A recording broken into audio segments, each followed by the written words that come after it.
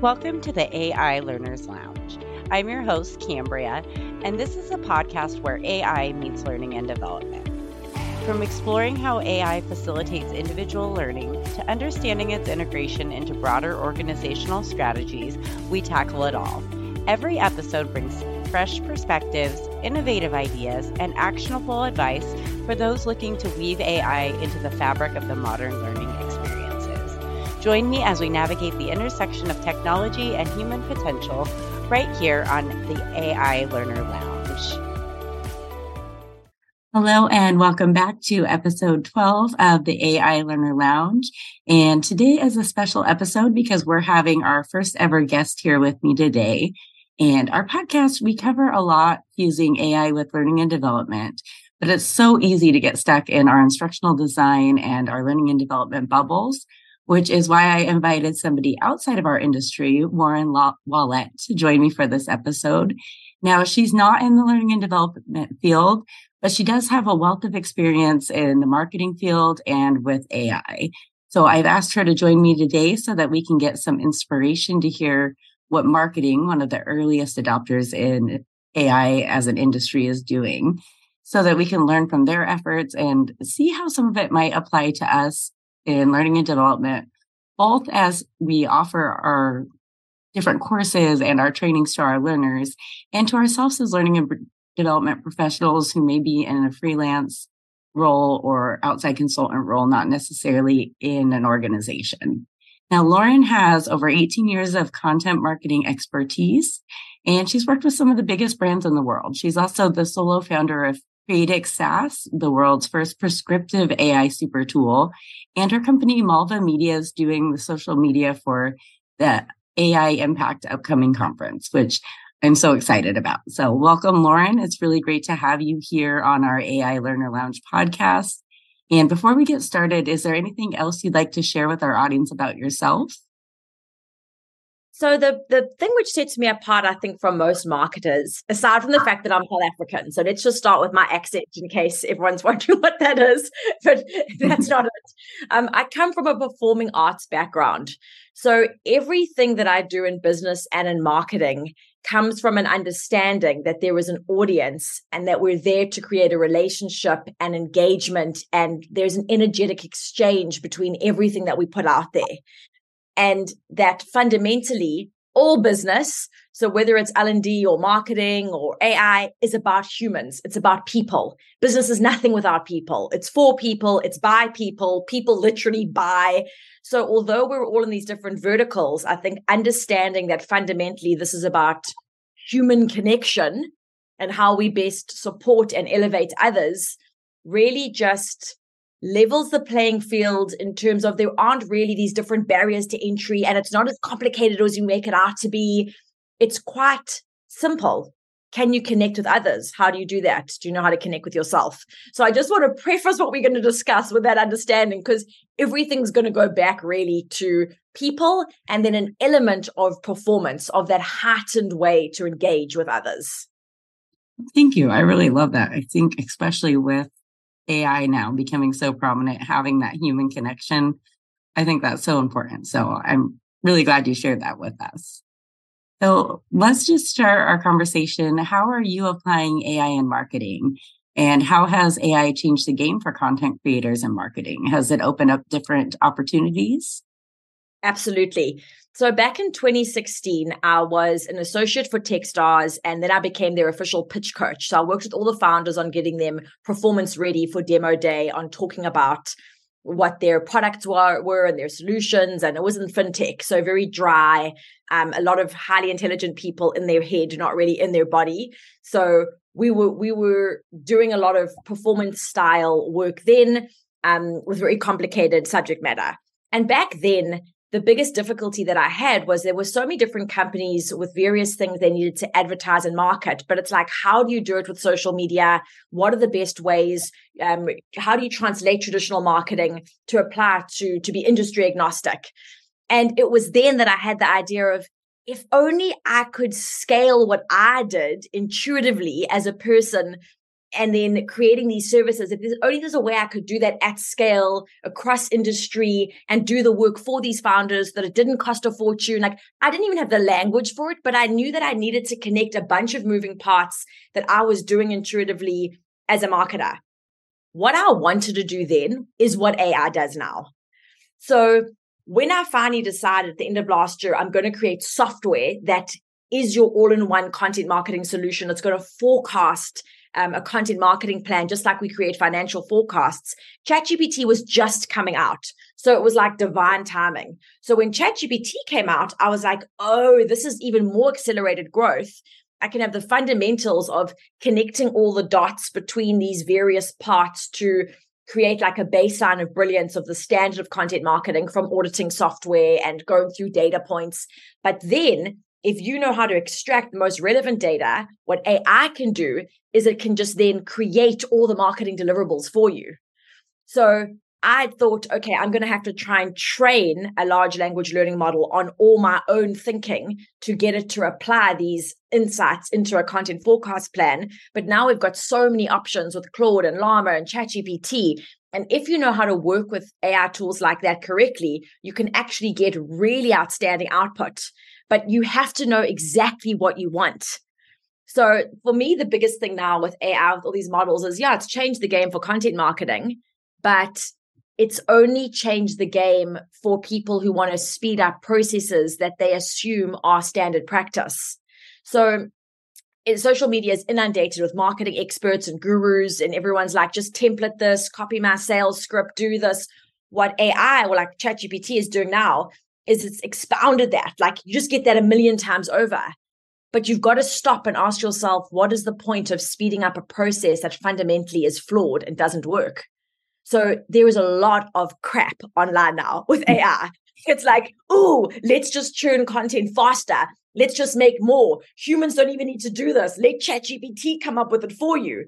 But ChatGPT is trained on the summation of all the data points that has already existed. It's generic. So it's compounded generic drivel, and it's just mushed it together and then been like, here's the most basic marketing plan you could possibly have. Here's the summation of all the parts into like the middle line. Here you go. And everyone's like, yeah, I'll use that. No, that's absolutely what you should not be using. So it's like the standard is below average because it's average. And as a marketer, you're always looking for what hasn't happened yet, what's exceptional, not just a photocopy. Like, you have to have something more. There's a place for best practice, but best practice is not average. So what a lot of AI is doing is just giving you average. Like, I like all this generative AI stuff. I want to create a company for candles. I'll write candle company, and then it'll just splurge you out a bunch of images and generic caption. But who's going to buy that? What's the story behind that? Who's the creator? How do I feel about interacting with that product? Like, we don't just need a bunch of bad ideas done quickly.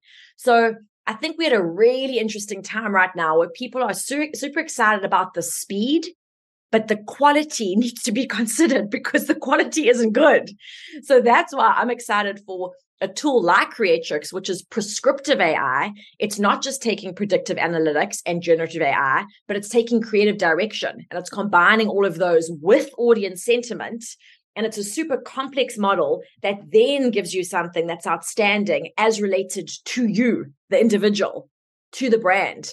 So we need to actually connect a lot more dots to get something outstanding than just speed up a bunch of things on their own. So what I'm interested now to see is, how do we start connecting relevant pieces to a puzzle to make the whole greater than the sum of its parts, instead of just have a whole bunch of parts going really fast, going nowhere. So like, that's a very long, complicated answer, but I hope you know what I mean. Like, it's just not as simple as faster, better, done for you. You need to know, what do you want? And I think what artificial intelligence has done so brilliantly is that the intelligence is there, but what's the desired outcome? So you can solve the problem, you can solve it fast, but what's the ideal state you want to get to? Because that is going to determine how you reverse engineer what it is that you're asking for. And the answer can't be, I want it fast, because that's done. It's got to be beyond that. Yeah, I really like that. I think for us in learning and development, we see a lot of content on social media saying, here's a prompt to make your course outlines. Here's this to do your storyboard. And if we don't use our expertise and be able to kind of fuse that with AI, then we are going to get that generic content that you talked about. So I think having that mindset that we're not trying to do things faster, we're trying to do things better and different. Absolutely. And do things that we couldn't before. I think that's so important for that. So I think with that, I just wonder, are there some lessons that learning and development professionals can take away with not just what marketing as an industry is doing, but what you're doing as well as we look at AI and how we're using it? Yes, understand what people want. What are their desires? And what AI is showing us is that we're more than just productivity machines that we just want to optimize our day and be more productive. We actually have desires and dreams far outside of that. And our dreams and desires aren't linked to demographics either. So it doesn't really matter whether you work in corporate or you work for yourself or you're a multi-trillionaire or you're a student just starting out. You have hopes and dreams that live inside of you that exist irrespective of demographic or current status or bank balance. So if you can tap into those fundamental desires, just like a truly great artist does, which is why we have books that stand the test of times and songs that are universally attractive to people all over the world. If you can tap into desire, you're going to create a much more interesting course or training program or business organization or product or service, whatever it is, you've got to go to that. And that means undoing a lot of the training that we've been told is standard practice. So humans are not problem solution robots. But if you looked online, that's what you would think. You got a problem? Let's solve it. You got a problem? Let's solve it. Like a video game. Like that's definitely not how we exist. There are so many other reasons why we do things. And things have been flatlined and simplified where it is far more complex on one hand and nuanced and also far more simple on the other. So just even this idea that we are so different if you have a job or you don't have a job, or you're a man or you're a woman, or you're this age or you're that age, we all experience the same emotions. Tap into those emotional wants and needs, and you can connect to people globally, irrespective of these bizarre demographics and boxes, and you'll have far more success in the thing that it is that you're creating. So there needs to be a paradigm shift of understanding our humanity. And when you access that, things get a lot more interesting. Yeah, thank you. I really like that. I think sometimes when we create our courses and we're looking at our learners, we're not always connecting to what they need. It's more focused on the behavior that we want to see rather than kind of that change management aspect of why do you need to do this and why is it relevant to you? So, yeah. And what are the extended benefits beyond just getting that thing done? So say you save time in your day or whatever. That's a huge one. Save time, save money. But what do you do with that extra time? Because if you're going to use that time just doom scrolling on your phone because you're so exhausted because you just learned how to condense your time and work hard and fast, and then you doom scrolling or binge watching TV, did you really need to save your time? Maybe you should slow down your day and take 5 hours doing something and fill it with so much joy and creativity and attention that it fulfills you. And at the end of the day, you're not drained. You actually are supercharged and go out and create something more. So there's just other ways to do things. We don't need to hack our way through life and just make everything fast. Maybe it's, how about you slow this down? How about you take more time with this? Maybe don't condense a project. Take longer. Like just things that basically whatever you think it is, try the flip mode, and that will get you closer to what people aren't saying and what we truly want. Because everyone's saying the same thing and the same thing isn't working. Everyone around the world is stressed out. We're exhausted. We're terrified. We're lonely. The state of it's like the sky is falling and we're all just going back to work and having another coffee and crunching the numbers. Like there has to be more to life than this. So if you can tap into just some human truths about our experience, then doing the things we need to do to survive and work and make money can be done in a different way. It just doesn't need to be done the way it's always been done. Yeah, I think that's so important when we think about AI. We always hear about how it's going to do things faster and you're going to save this much time, but we never think about what to do with that time. So that's really helpful just to put it in that perspective and see how are we filling up that space? What's truly important for us to be doing, not just as a company, but individuals too, because we all have our own lives. So I really like that. Yeah, totally. I mean, just from my personal life, what's happened is I moved to New York in January this year to set up my company. And I was like, I'm going to hit the ground running in 3 months. Watch me. I'm going to own New York. I'm going to take over. Like, totally delusional. Like, I was like, I'm going to do this thing. And I built the MVP and it works. And it worked so fast that I actually had to learn how to emotionally regulate to the speed of what it was that I'd created. Because it does work that I used to do in 2 weeks, in 2 seconds. That's true. But then when I have all the answers in front of me, so basically, just to give some perspective, what my tool does is it audits any account in the world, any social media account. So you can plug in the information and within seconds, it's sifted through every single post and it's given you a visual audit of those top 10 posts. So you can see what the audience has deemed their favorite. So you understand audience sentiment. You can add a few notes and then from then generate your content plan or trend forecasts or predictions. Like pretty much anything you can think of, you can do because you have the answers. So this is the best. And then you get to go, now what are my questions? So you move back. But there are so many questions you could be asking. So then it becomes that overwhelm of, oh my gosh, I have the answer. What do I want to know? Do I want to know what, for example, what collaboration Coca-Cola should do next? Yes, I do. Okay, I did that. I got it. I was able to figure that out. It's a collaboration with the gaming community. Do I want to know their product design? Yes, I do. Turns out that's multicolored Coke cans. Great. Creatrix predicted that. They then launched that was what was happening like a few days later. Do I want to know what Kim Kardashian's going to do with the fact that she's trending hot pink? Yes, I do. Turns out Skims launched a hot pink range. It's all there, but you have to know what you're looking for when you see the full picture. So what really do you want? What's the most interesting way to explain that information and share it in a way that's not completely overwhelming? And how do you apply those insights to something that's relevant, not just for the person you're auditing, but for the person who's reading that audit? What can they learn from Coca-Cola or from Kim Kardashian? Or how does it apply to all the other people? Like, what can we learn? So it's like these questions start to become quite philosophical. And that's what really overwhelmed me. Like, oh my gosh, there's so many options here. But then because I was able to do it so fast, I personally had so much more time on my hands. So then I was like, well, my work is done. I've literally backlogged 25 different audits. So many different things are created. I've got like 5 different Instagrams. I can't even get these out fast enough. It's too much. I've got to just let this be fed out there. But with my time, what do I want to do?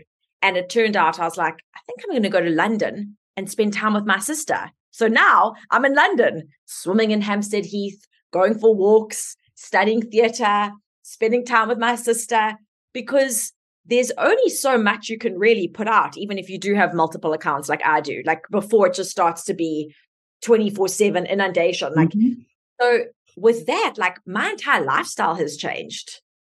I didn't think this was an option to have this much spaciousness, but I had to be super clear on what it was that I wanted with this free time. Otherwise, what I would be thinking is, great, more time to work. Like, but that's not that. I don't want to do more work. I want to do less. Yeah, I think you just saying that when we talk in learning and development in our industry, there's a lot of talk about what will you do with your time. So if you can create a course faster, then that gives us more time. A lot of what we overlook is our needs analysis and that upfront assessment, understanding what the performance gap is. Is it truly worth closing? What is the actual cost for these performance gap? Is training the requirement? But what you're saying here is that AI can help us with that too. It's not just something that we're going to be spending more time in this area. It's eventually, maybe not right away, but AI is going to be able to tremendously decrease the amount of time that we spend on needs analysis and help us understand our learners and take all this data that we have and not necessarily predict, but analyze in this case and find what these gaps are. Yeah. And do it for you. And maybe it's the person doesn't need to learn to do it. Maybe you have an AI tool that does it for them. So if you identify what they need, you can create something that gets it done and it's done. But then it's like, well, what does the person do then? And that's why creativity is so important, because that's where our imagination comes in to dream up things like we dreamed up AI, like to dream up the next thing that we want to do. And my personal hope is that this next thing is a reclamation of our humanity. is more time spent in deep philosophical conversation, connecting one human to another, not being like, hello, how are you? Oh, I'm fine. Oh, I like just like little robots. Like that's why I find LinkedIn such a weird place. Like everyone's speaking in this bizarre language. And I'm like, I know you're a human. Like I know you laugh with your friends. I know like that there's a person there. Why are we all acting? The only place we should be acting is the stage. And it should be way more entertaining than the weird corporate business play that we're all doing, all pretending that we know what we're doing and being professional and just these bizarre tropes that we buy into. I hope that with AI can do that and we can just get back to something more interesting. Yeah, I think we definitely have a lot to learn from just everything marketing's doing, because learning and development's always a little bit behind, but I know we will get there. And one of the reasons I was really excited to have you on this podcast is because I really value learning from other industries like marketing or even gaming. They do a lot of different stuff when it comes to just simulations and other things that we can be learning from. So I'm really curious to know, are there any industries that you follow closely or you've been inspired by when it comes to AI? I look really closely at like what Hollywood's doing with actors and things, because that's my personal, like I'm really into the performing arts space and I don't think that should ever be replaced by AI. That's the only part where I'm like, wow, this is a little bit horrific. Like usually I'm so pro everything AI. I think it should be doing all the grunt work for us. But when it starts to infringe on artists' rights and things like that, it's weird. I think it's funny when they have like voice cloning with artists and making up songs. And I think there's a novel application which can be fun, but like AI should never be replacing performance at all. I don't get that. So while in the beginning I played around with a lot of generative AI tools, I mentioned to you before we started this, like I had a podcast, but I would just do my second podcast. I just used to read my blogs. I used to read my blogs. I found it incredibly boring to do. So I was like, oh, I'll get a voice assistant to just read it for me. I did a couple of experiments like that, but no one liked it because it's not a human. So I thought I could outsource things I didn't like me doing videos about my upcoming blog, and I could just get AI to do that for me. But it doesn't work. Like it's actually not good. You can get it, but a human still wants a human. So what I then had to do is go, if I find this video boring to make, how can I make it more entertaining for myself so that I do want to make it? And then I have more chance of engaging with people than just going, this is a grunt work task. How can I outsource it? So what I'm hoping that this will do is we should be playing with these different things like automating human tasks. But ultimately, my hope is that we realize we shouldn't be automating things we don't enjoy. We should be finding ways to enjoy things more. Like find a way to like it. If you don't like being on camera, maybe the solution is not to get an AI version of you to do it, but to find a different way to show up on camera, to find something else, work with artists who do enjoy it, create an animation or do something super creative than just having the solution, which is a robot can do it. So I guess that's a mixed answer. Like, yeah, I'm looking at Hollywood, but I'm also seeing a lot of ways not to do it. The industry that I find it the most interesting for me is with like data analysis. That I find really great, of cutting through all the clutter. Again, if you know what it is you're asking for, it can sift through so much data and bring you to those results. And also because that's what I'm close to with my prescriptive AI tool. It's just, I love how fast that goes. And then I get to do the part that I love, which is looking at the results and dreaming up how to make this even better and elevated in the future, instead of me draining my day crunching numbers. Like, I don't think any human should be crunching a number. I think it's a terrible idea. Yeah, I really like what you said about not just looking at how to outsource things, but looking at the best way to show up. I think with learning and development, we have our AI avatars now, and it's not necessarily us. It could be just one that we select online to do in our training content. And we haven't really had the research or the conversation yet to see how our learners respond to that. What situations is it okay to use those? What isn't it? When do we really need to be there as a facilitator and have that dialogue instead of putting out an AI avatar that's representative of us, but it may not have that same connection. So I think that's really helpful for us to think on. And yeah, and also with that, like maybe there's a learning circle. Or maybe people get together and the class is done live. I know for me, I've run Create Business Academy for a bunch of years. And the thing people love the most is, yes, I have the evergreen example where you can go and just do everything at your own time. But a cohort where there's a group of people and we get together, the community is everything. And bouncing ideas together or discussing one-on-one is so much more worthwhile. Just even the referrals you get from that community. So especially in learning places where you're learning in a collective is a really enjoyable thing. So if everyone's gathering with their coffee or their tea in the morning and discussing something together, that may be far more actually optimized than optimizing a course with a bunch of our avatars and having bots that explain the PDF for you and this and this and this. It's like so much extra complication where you could just have one-on-one. And an example of this with just technology, I saw it with, where are you based in the world? I'm in Washington State, America. Okay, so I was in LA. You probably got them there too, but you know those sprinkles cupcakes? Mm-hmm. Do you? So I went to at the Grove. I wanted a little cupcake in the evening, and I go there, and they have I don't know why they did this. Like a cupcake is the most simple, delicious thing, but I feel like some tech bro got involved, and suddenly it's automated. So there's a person standing there, but I've got to go to a screen, sift through hundreds of examples to find my one cupcake. I don't want it in a pack. I don't want it in a box. I don't want it, all these things. Click it, pay with my credit card. It then goes to the screen. Well, I could have just said to the person, that one, please. And they could have handed it to me and I could have had it. Instead, it's optimized the process and it just wasted my time, irritated me, was this bizarre interaction with the screen with too many options that I don't want. I know what I want. I want the cupcake. But I had to go through this whole optimized process, which was a disaster. And I think we're going to start seeing a lot of that with AI. Overcomplication to simplify, where the simplest way is often just like, now, I'm talking to you. It would be better if we were even sitting in the same room. That would even be, so like, it's like, you can't get that. You can't get a vibe or a energetic exchange from a screen. So why are we trying to make everything on a screen so we can get back to what? More screens. Like I sound like I'm getting angry. Maybe I'll just calm myself down. But yeah, there's so many things that just seem completely absurd. And I'm hoping that AI is going to show us the absurdity of what we think optimized looks like, because it's not the case. Yeah, I love that. What does optimize look like? We have that a lot in learning and development. We have a course catalog, and if you want to learn about data analytics, there's 50 different courses for that. And how do you know what's the right one for you? Because it's not tailored to you. It's not tailored to your role.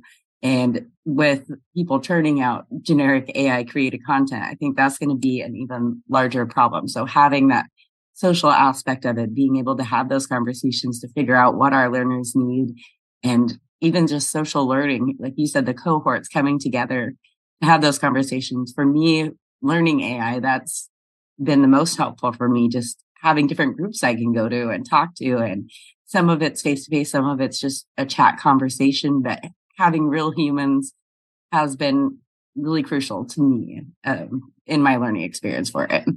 Absolutely. Learning from another person's experience, their strength, their hope, way more powerful than learning from a bot or something that talks to you. There's a term called collaborative consumption that was coined by a woman called Rachel Botsman. She's from Australia. And I was really into the collaborative consumption movement. An example of that is like Uber or Airbnb. You know, when we saw the surge in access versus ownership, and her best example was, you don't need a drill to get a hole in the wall to hang up your painting. What you want is the hole in the wall, not the drill. The drill you get, it's a means to an end, but then you've got to store the drill. It has idle capacity because it's just sitting there. It's expensive. And she spoke about things like a collective tool shed, where if everyone in the neighborhood or the block of flats shared a drill, you would get what you wanted, the hole in the wall, without having all the other things.